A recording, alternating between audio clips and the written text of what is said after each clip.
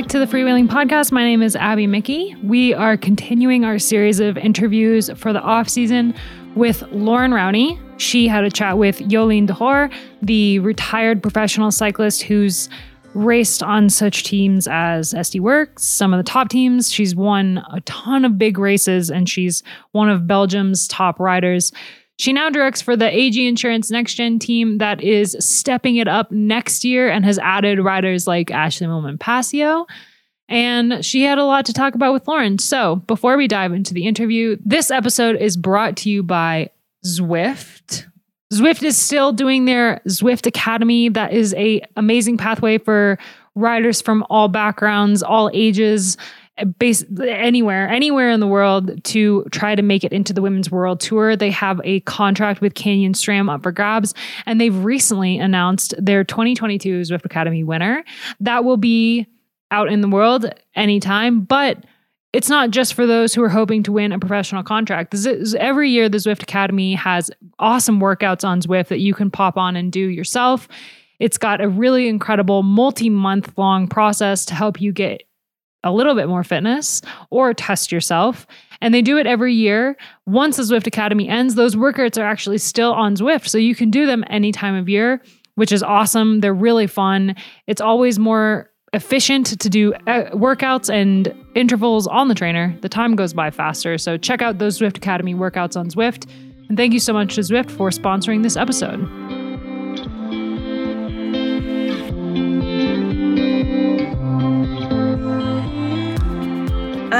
So welcome to Freewheeling Jolien. And for those wondering where I've been the past month, I've been having a bit of an off season too, which you're currently in, but I'm guessing you're still working at the moment. Yeah, I'm still working. It's quite busy now. We're doing all the preparations for the new season. And very soon we're having our first team training camp. So it's quite busy. And you've just come back from the UCI Directors course in Argol in Switzerland. Were there a few other familiar faces there from the peloton? Yeah, actually we had quite a cool classroom. We had Ilio Keese in there, Sam Booley, TJ van Garderen, Sebastian Langeveld. So yeah, a lot of famous guys and from the men's peloton, and it was really fun actually. I think it's quite a common thing to see the men finish their careers and sort of transition straight into the sports director role. And that's been something that's been happening for decades, actually.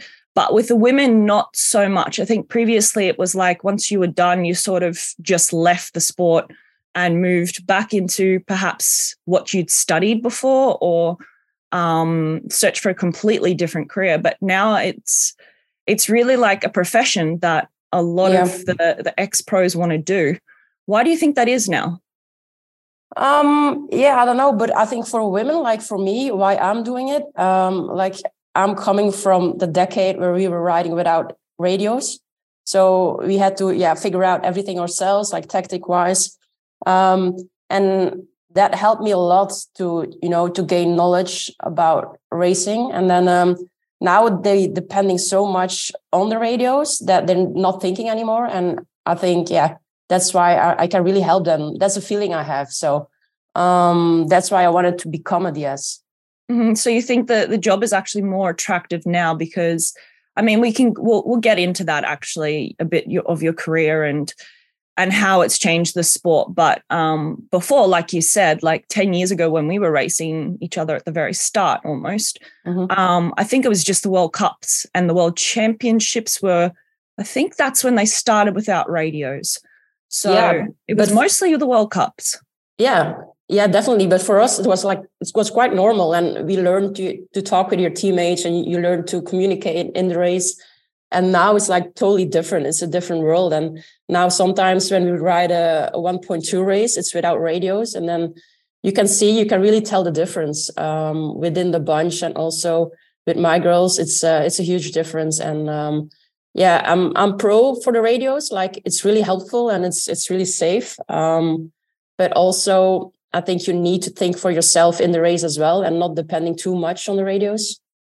Yeah, I think that's been the biggest change, right? It's not, would you say in a sense, riders have become a bit lazy? Because you have riders like Van Dijk who have been in the peloton since 2007, I suppose. Yeah. And now, true. Yeah, but I wouldn't say lazy. Lazy is like a big word, but if I look at my team, maybe I'm talking too much on the radio. That could also be the case. Because like I'm full gas on the radio and I'm saying everything, and maybe that makes them a bit lazy. So maybe it's my mistake as well. But yeah, in one way it is maybe. And the older girls, like the more experienced girls, they're used to ride without radio, so that's different for them. And I think like we'll get into your team AG Insurance Next Gen over the coming hour, but like largely speaking, it's been a lot of young riders, and my short experience with the Australian national team and working with the juniors is, when I was in the car for the time trial at Worlds, they love a lot of input. Whereas Grace Brown with Donna, who was in the radio, she just wanted really key points and none of the fluff around it. But I think the young riders do like a little bit of motivational talk and telling them, get into this position. For the women who've been in the peloton a long time, I found it really helpful just knowing when certain corners were coming up, or if there was something dangerous on the road, or if you had insight that there was some gravel, or if it was wet, or, Yeah, that's the main difference between the younger riders and the older riders. And yeah, past season, we mostly had young girls. They were 19, 20, 21 years old. And then I could talk a lot, but I think for next season, with riders like Romy and Ashley in the team, I think I have to shift my tactic a little bit. Yeah, so why don't we get into that actually? So for next year, AG Insurance Next Gen has applied for World Tour status. I'm guessing that hasn't been announced, at least not in the media yet. And you've had, the signing of Ashley Moolman-Pasio, which, she's a huge name in the sport. She had a fantastic season. I think when we had our bike ride, we were discussing just how consistent she was this year. And it seems like she's going from strength to strength. So we all thought it was an interesting signing from the freewheeling perspective. You were, you're one of the head DSs, so you're involved in those meetings. Can you talk to us a little bit about how that conversation started and where you see Ashley fitting in? Well, first of all, with this season, we were really pleased with how the team performed. We were always there in the final, but we never had a top result because we never had a finisher or a leader in the team. So we missed a little bit of experience, and we missed a leader actually. So we were looking for somebody with experience, somebody older, somebody who can finish off the races, and that's why we came with Ashley. So Natasha, the team manager, she had a conversation with Ashley. We knew there were rumors about retiring, but we didn't know 100% for sure if it was true or not. So yeah, Natasha had a conversation, and that was positive, from both sides. Ashley was really interested in the story within the team, building up and having that surrounding for younger riders. So yeah, it went from there, and then I think the rest is history. And then I'm really pleased with Ashley now in the team. In a few weeks then, from the 1st of January. But she is like a natural leader with the way she presents herself. She's good at communicating. She's a role model for younger riders, and that's a really positive characteristic. But if you are a leader, you also have to act like one and show it in the race. And somehow that wasn't the case with SD Worx last season. Because you and Ashley, did you cross over on that team? Yes.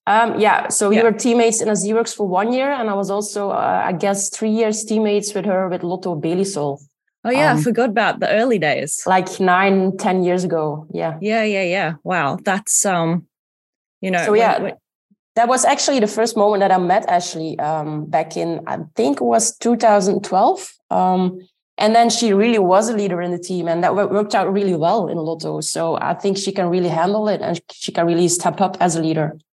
Yeah, well, I remember, I think it was 2013. She really had some standout performances. I think she podiumed at Flèche Wallonne that year.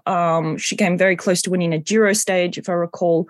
Actually, the team was pretty strong that year for Lotto since, it's developed a lot since you left. And also with Kopecky leaving several years ago now, I guess we can actually go into a little bit of Belgian cycling perhaps. And I don't want to jump too much all over the place, but a bit later in the conversation, we can talk about, you've just actually retired after about a 12 to 15 year career, if you count Junior Worlds.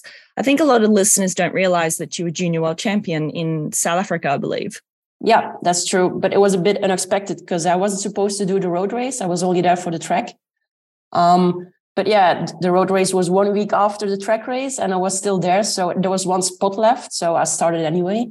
And then, yeah, I won that race. So good memory. And then you were racing for Top Sport Vlaanderen, right? And that was your first team for a few years before you got picked up by Lotto. Yeah, that's true. So 5 years for Top Sport Vlaanderen and then a few years Lotto Belisol. So both Belgian teams. Yeah, so I think this is a good opportunity to talk a little bit about your career and then actually transitioning into this role. If I remember in 2015, I think, every year there's that rider who really stands out and it's like, wow, this is their year. That was definitely where I think you really stepped onto the stage, the world stage, and you were winning a lot. You were with Wiggle Honda that year, I believe. Yeah, and it seemed like this massive transition in your career to becoming one of the best sprinters in the world. Yeah, well, until 2013, I was always combining cycling with my with university. So, and university was for me like priority number one. So cycling came in second place. So until then, I never trained like 100% and never rested enough. So like from time to time, I had nice results. But I also knew if I would be like 100% professional, I could do better. And then in 2015, I had no worries. I was like 100% like doing everything what I should have done, being a real pro. And then also riding for Wiggle Honda was like a brand new team. Well, it was not a new team, but with a lot of new riders that time, like upcoming riders with Elisa Longo-Borghini, Audrey Cordon, Chloe Hosking. And yeah, we really had fun. And that year, everything went well. And yeah, just having fun is also happy head, happy legs. So we had nice results also for myself. Yeah. I think at that point you had all the best sprinters in the world almost in your team. It was kind of like when you guys showed up, everyone was thinking, who are they going to pick today? Because, you had Nettie on there as well, I think that year. Yep. It was that year. Mm-hmm. And it was kind of crazy actually, but somehow it worked. You were all willing to, say this is her day today. You have Bronzini. Yeah, true. Somehow it worked out really well. And yeah, the key important role was like Bronzini. She helped us so much. And I learned everything from her that year. Sometimes she was in the race, like riding behind us and like screaming what to do. So, it was incredible. And yeah, you couldn't think of that anymore right now, that it would happen now.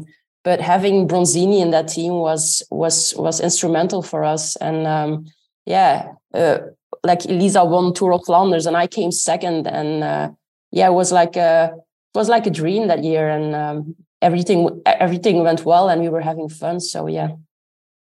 And I mean, from then on, your results were really consistent. Even in your final year of racing, you were still up there. And you're only 32 now, sitting here talking to you. We're seeing the women stay in the peloton longer and longer now because obviously there's just been this development in the sport, not only in terms of the racing, but the salary gap that the women are earning enough now that it's, you can look at it as a real profession that, someone who's an accountant and goes to work every day. So for you, you could have stuck around longer. Like Ellen Van Dijk, I think she's about 35 now. Why the decision to retire? And then on top of that, you seem like it was almost a seamless transition.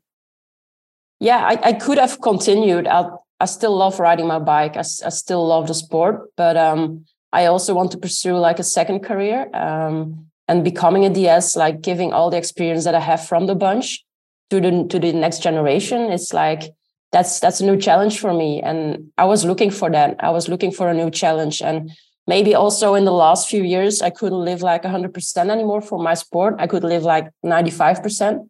But with the level going up that much, that wasn't enough.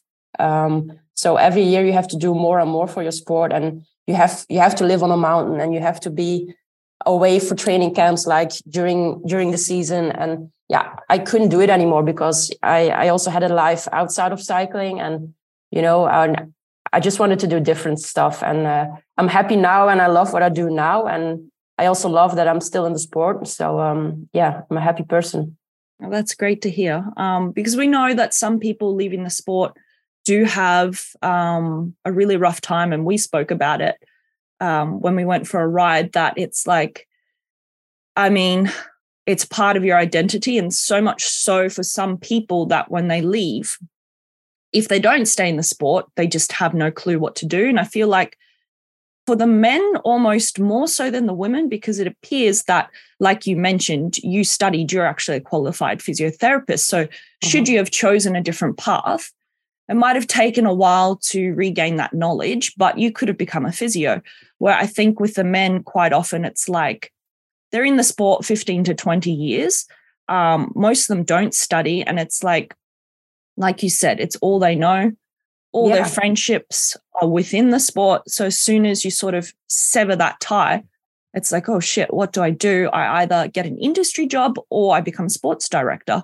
Where now it's sounding like, women have the option to go back to what they wanted to do before, whether that's journalism, engineering, maybe nursing or a doctor or something like that, or stay in the sport and give back like you have. Yeah, true. But at the same time, like cycling is such a small world. You see all the time the same people. You're so focused on yourself, on your cycling life, that if you do that like for 10, 15 years, you become quite stupid on any other terrain, I would say. So like I have a degree as a physiotherapist, but I can't think of me being a physiotherapist right now because I'm so far away from it. And it feels like the only thing I know right now is everything about cycling. And that's okay. If you can live with it, that's okay. I just love it. And that's why I decided to become a DS. But at the same time, that's maybe something new to tell. I will study again next year. I'm gonna start sport management. So that's a study for 1 year, and I'm gonna combine it with being a DS. So yeah, I need challenges in my life, so that's why I did it. So it's important for yourself to find what you like and to love what you do. And yeah, life is already short, so just do what you love. I think that's really sage advice. And that's a nice segue actually into the team and sort of how you ended up where you are, because it's my understanding you started with Cycling Vlaanderen. So for those who don't know what that is, that's basically, you have Flanders and Wallonia, and that's the governing body of Flanders where Jolien and I live. And you were only going to do the part-time DS thing and combine the two, and then you went full-time. Yeah, exactly. So I retired with cycling, and I was like, okay, I'm going to do everything that comes on my path right now, and then I'll decide what I like most. So it was quite a lot. I had to work from Monday till Friday, like from 8 till 5 or 6 in the evening, and then the weekends I went to the races. But then in the week I was sitting behind a desk, behind a laptop, like writing stuff, and then I had to go to people above me, like presenting that, and then they had to say yes or no, and that I hated it so much because I wasn't able to change anything. So you just had to say yes or no, and that was it. Just do your job and then listen to them. So yeah, that was not for me. I enjoyed myself so much in the weekends at the races. There I could decide what we were going to do in the race. Tactic wise, the girls would listen to me. So that was different in my job. So yeah, that's why I decided to become a full-time DS and quit with Cycling Vlaanderen. Yeah.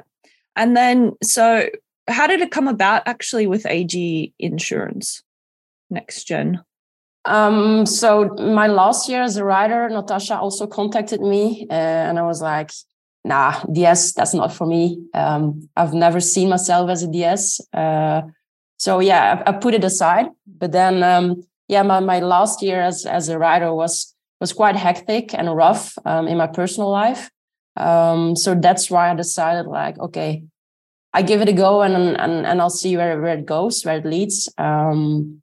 So yeah, it was a rational decision, actually, and I'm happy I did it. Yeah, it sounds like you're loving this role and being in the convoy, a bit of a rally car driver, I've heard. So, you know, I understand a bit about the structure of the team, but can you describe to the listeners, like, the development of this team? Like we said before, you're waiting for your World Tour license at the moment. I believe you've got an under 3 development team.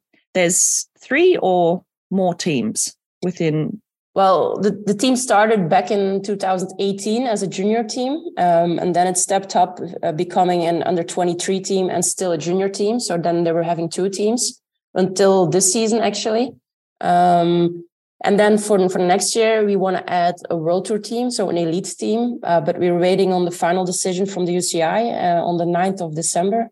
So hopefully we can become a World Tour team. If not, then we just become a continental team. And then hopefully we can do the mix between the elite team and the under 23. So, for example, if we go to big races, then we can say we have 4 elite riders, and then we're going to add or mix in with 2 under 23 riders. That would be the ideal scenario. So then, we will have like the full pyramid, and then we can have the same way of working with the juniors as with the elites. So we can make the transition a bit easier for them. It's just nice also having the same staff for the juniors, for the under 23. It feels like a real team. It's quite a big team now, but the whole plan behind it, the whole story, it's really amazing, and that's all thanks to Natasha. Yeah, that's why I wanted to talk to you a bit about this, because if we look at your team as an example, this is basically the perfect structure of development and pathways for riders. Because, you know, we see it with the men's teams, recruiting really young riders and then developing them, and you have those feeder teams within a team that then go into the pro team. So, you're getting return on your investment essentially by, you know, taking these young riders, nurturing them, and then when they're ready, stepping them up into that World Tour sort of situation. Because I think this is something we spoke about, and we talk about in the podcast quite a lot, is this divide between now the World Tour and what we call the continental level. It's like it's growing and growing and growing. That's it's an issue. Yeah, it is an issue. That's 100% true. And that's the big problem now. You see a lot of World Tour teams signing junior riders from last season. So those girls who are 18, 19 years old, they're gonna ride the big races next year. They're gonna be maybe in Tour of Flanders, and that's just too much for them. And maybe they can handle it. The good ones will handle it, but a lot of them will struggle with it. And mentally, that's so hard. And especially when the level is going up that fast in women's cycling. And that's what we are trying to do. So with our under 23 riders, we're looking for a program with 1.2 races, 1.1 races, where they can like battle for the victory, where they can have that feeling of going for victory. And that's super important for them. And then from time to time, if you maybe have a classics rider in the under 23, they can maybe do a World Tour race as Brugge de Panne or Gent-Wevelgem. But having like 2 or 3 or 4 races of that in the season, that's more than enough. So that's our aim with the team.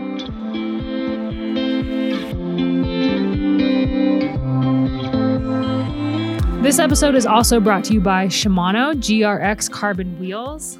Tested by Shimano's top gravel athletes and proven on the roads of Unbound, the GRX Carbon Wheels are lightweight, responsive, and ready for any mixed terrain. The 25mm internal rim width is designed for tires ranging from 32 to 50 millimeters, and Shimano's cup and cone hubs provide proven reliability no matter how far down the road less traveled your adventures take you.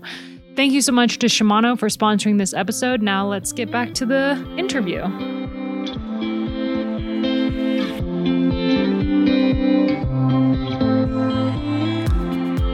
like we've mentioned before, those races, those 1.2s, 1.1s, were instrumental in getting riders, like at least in our time, noticed and signed onto bigger teams, because you would always have a few of the bigger teams showing up. So there were like eyes on the ground, and it was always, like you said, an opportunity to have a really good race, but not so hard like going to Tour of Flanders, where basically your chances of getting dropped in the first 60 kilometers are pretty high. Just seems like there's not as many opportunities from the outside. Yeah, exactly. And if I look at myself, so I was a junior world champion with back in 2008, and then I became an elite. And every year I did Tour of Flanders because it was a home race. I just wanted to do it, and it took me 5 years until I could finish the race, let alone like going for a result. But at the same time, I won 1.2 races, 1.1 races, but still I couldn't finish Tour of Flanders. So that's just an example of, even if you're a good junior rider, it can take time to become a good elite rider. And we're giving that time to those riders in our team. Yeah. And of course, now, like you mentioned, it's on a whole new level, because when we were racing, there were some brilliant riders. But actually, if we look at the depth of field now, going back to what you were saying, how it's just become so professional. And I think thinking about that article Tom Dumoulin wrote about his retirement is just that you have to give every part of your soul now, basically, to the sport, because it's just on that level. And this is for the women, that you're living and breathing it. There's, no mucking around like I used to do actually quite a lot at the races on the start line just to relax myself. It's a very different sort of atmosphere now. It is. It feels more like a job. And for us in the past, it was more like a hobby. It was more about having fun. And like, I think it would be difficult also now to combine it with university or other studies, because you need to be so focused all the time. You need to have your rest as well. It's just a different world, and you can't compare it anymore. That's true. So, I mean, a really important thing is having a backup, because if you have a terrible injury or illness that puts you on the sidelines, and you've invested everything,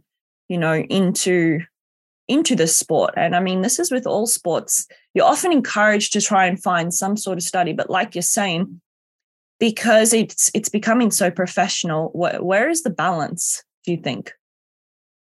So you need to be professional, and you need to live for it 100%, 7 out of 7. Like, that's super important. But also at the same time, you need to have fun.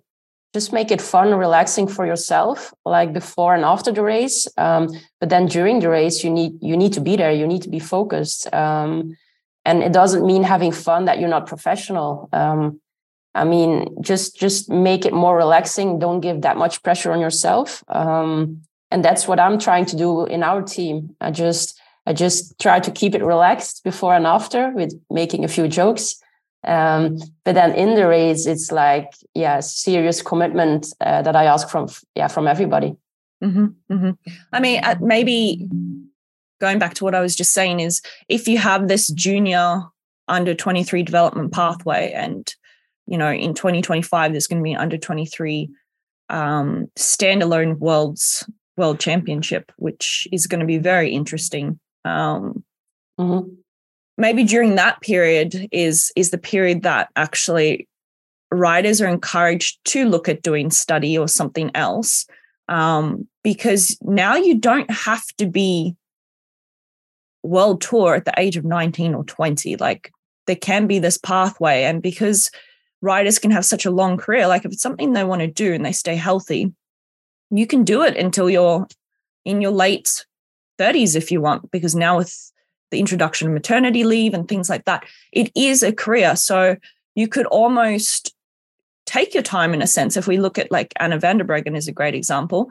Yep. She burst onto the scene when she was maybe 22, I believe. Yeah. And she was studying as a nurse during that period. So, I mean, she's an exception as well. She is in that 0.01% of physical freaks. that I like to refer to. But like you said, that would be a way to ensure maybe longevity in the career, is that you're having fun, you're doing these 1.2 races, 1.1s, your schedule's not crazy, so you can still live at home, whether that's Belgium or the Netherlands or wherever you come from. And then thinking like 24, that's it. 25, I'm going to become World Tour. That will be the smart way to do it. That will be really wise if you chose that path as an under 23 rider. But, you know, it's also really tempting if you're one of the top level riders in the junior category and you get an offer from a World Tour team. It's really tempting to go there because of the money, because of, you know, because they're so professional. And that's the risk now. Like a lot of young girls, they sign for a big World Tour team, but yeah, it could be like they could have the negative outcomes in a few years, like in 2 or 3 years, they will see it. So it would be more wise if they chose an under 23 team and then build up their career slowly and then have something else as a backup. So yeah, I 100% agree. Yeah, because I feel, it's just my personal feeling, there's less of a rush now. And, you know, I never went into the sport thinking I wanted to make money. I wanted to do it while it was young because I thought I'm not really going to make money out of this, but I love it. And I'm probably going to get out of it before the age of 30 because then I'm going to need to start having a proper career. Where now it's actually the reverse. So because if you look at Zoe Bäckstedt, I don't want to go into too much. I know that, you know, she's homeschooled. She, you know, under 19, she's been training like a professional woman. And I went out to an under 19 Kermesse over the summer with our junior Australians. And, you know, Zoe attacked on the first lap and we didn't see her until the finish line. And it was just this complete, I don't know. Everyone kind of expected it, and talking to the local Belgians, the parents on the sideline, they're like, yeah, we expect this, but, you know, my kid's in school and she can only train 12 hours a week maximum. True. But at the same time, there's also a struggle going on. Like if I look at the teams side of the story, there are too much teams right now and not enough riders. So a lot of teams, they need riders. And then they're looking also at the junior category because, they come over to the elite category. So they sign those juniors.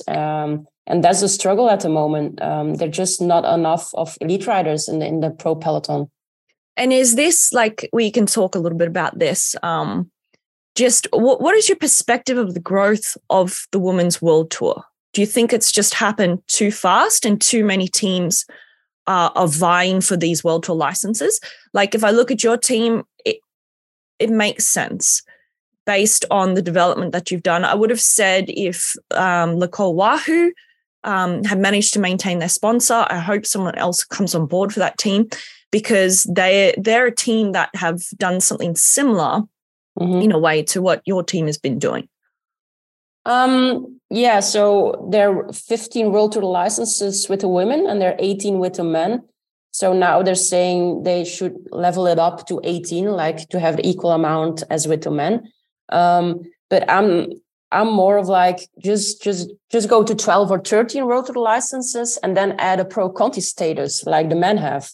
And then a lot of teams could handle it a lot more because Pro Conti is not as expensive as a World Tour license. And then you can also ride the smaller races, with a lot of World Tour teams right now can also use.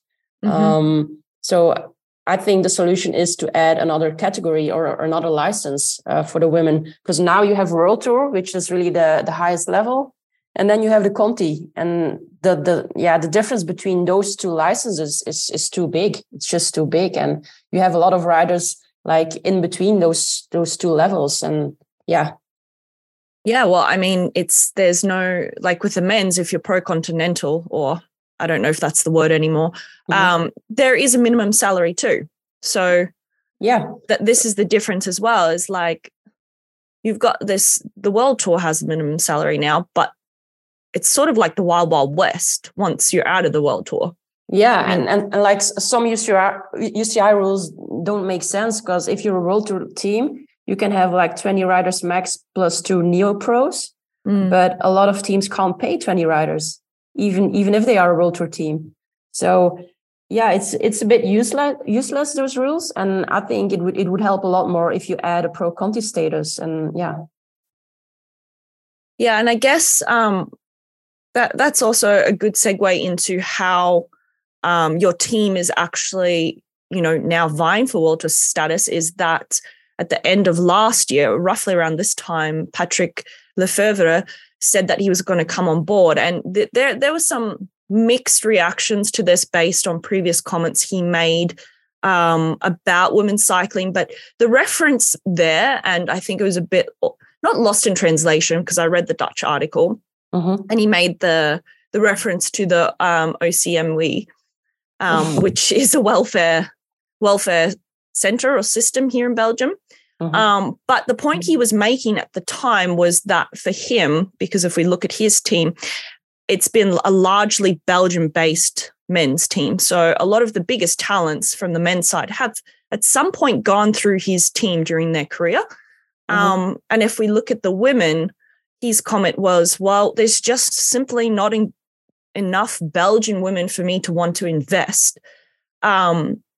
So I was thinking about it, and this is something we spoke about, and what I really wanted to also talk about on this podcast is just that big divide between when we go to the World Championships, it's mostly the Belgians that everyone is looking at, and it has been for the men for many years. And then on the women's side, you have yourself who came through and was just a standout. And then following on from you has been Lotte Kopecky with that, crossover between your careers. And for me, it seems like there is an emergence of more strong Belgian women riders in the peloton. And I could be wrong here, but what's your sort of view and take on that? So yeah, like I said, I've worked a few months for Cycling Vlaanderen, and then I also worked with the upcoming talents, the young talents. And I could see we have a lot of potential in Belgium, like a lot of talents coming up. And even in the junior category right now, there's a lot more girls coming. So I would give it a few more years. And then there's not only Lotte Kopecky, and then we have a few others like next to her, hopefully. So yeah, it's coming, and they're doing a really good job in Belgian cycling. So they're having training camps right now. They're having a winter program at the moment with strength training with that national team. So we didn't have that in the past. So it was basically each for their own. But now it's a real team, and they're really bonding together. So yeah, there is progression, and it is changing little by little. So that's positive. So yeah. That's really good to hear. I think there was an article Cycling Tips did write about this actually during COVID times, and it was this decision. I don't know who's been the driving force in Cycling Vlaanderen, and I often joke, having lived here now a few years, that Belgium is always about 10 years behind every other country in a lot of things. And so, I was reading an online forum. People were just discussing this big divide, and it just basically, it depends where the interests lie, I guess. There are women on bikes, but, one of my relatives said to me, and this is a bit of an inaccurate comment, perhaps, maybe I'm wrong, but just women like to ride their bikes in Belgium, but they're not interested in the competitive side of things. Yeah, maybe that was true in the past, but like I said, it's changing now. And the biggest difference is that they have a structure right now. They have a plan. They know where they're going in a few years. So the first plan is the Olympics in Paris, and then the next one.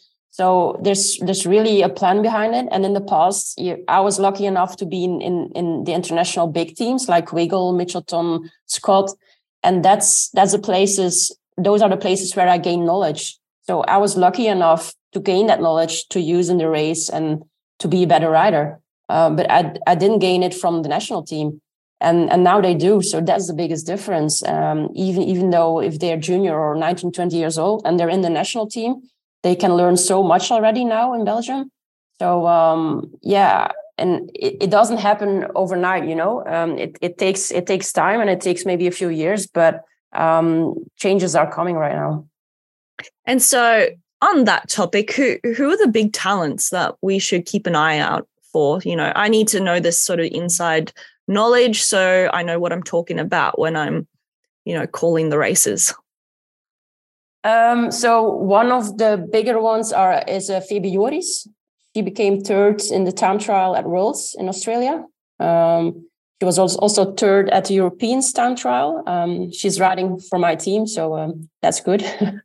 And yeah, we have a few others coming up, also like under 15 riders even. So a lot of new names. Yeah, I can't say other ones right now, actually. But we have a few, yeah. Speaking of young talents, you've got this is an Australian podcast, or I like to think of it as an Australian-American podcast.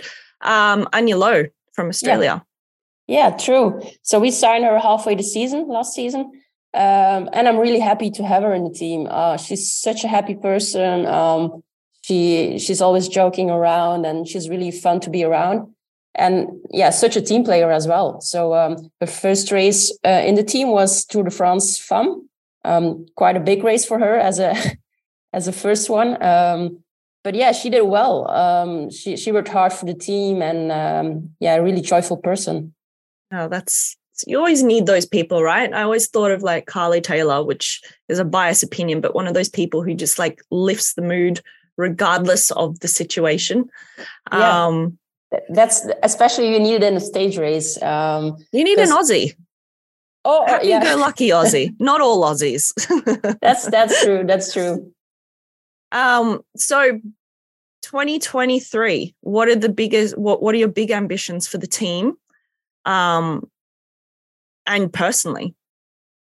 For next year, I just want to play the game in the final, in the races.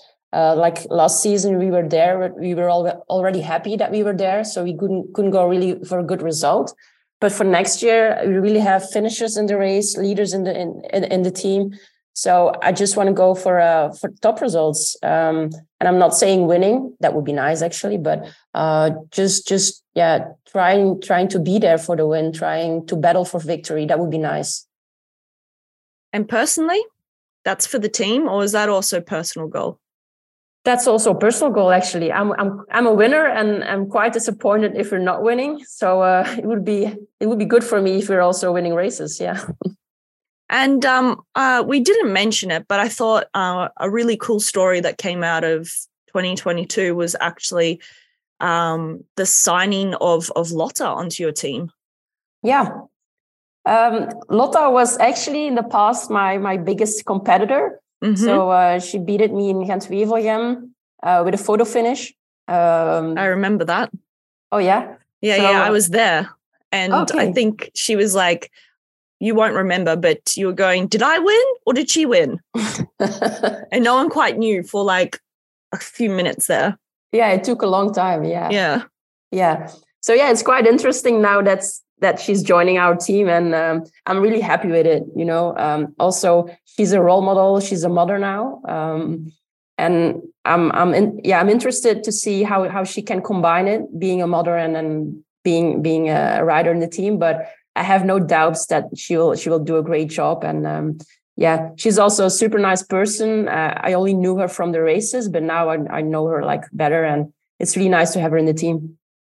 Yeah, well, thanks for coming on Freewheeling, Jolien. I'd love to actually have you on again. I know that you're on a Belgian cycling podcast, if I'm correct, the Volkswagen. Mm-hmm. Yeah, true. The follow car. I think that's the follow car. Yeah. Yeah. So I knew you had some experience with podcasting, and we'll see what happens in 2023. But best of luck for everything with the team and your studies. I know that combination is always a bit tricky, but like you said, you like to create challenges for yourself. So thanks a lot for having me. Yeah, thanks for joining.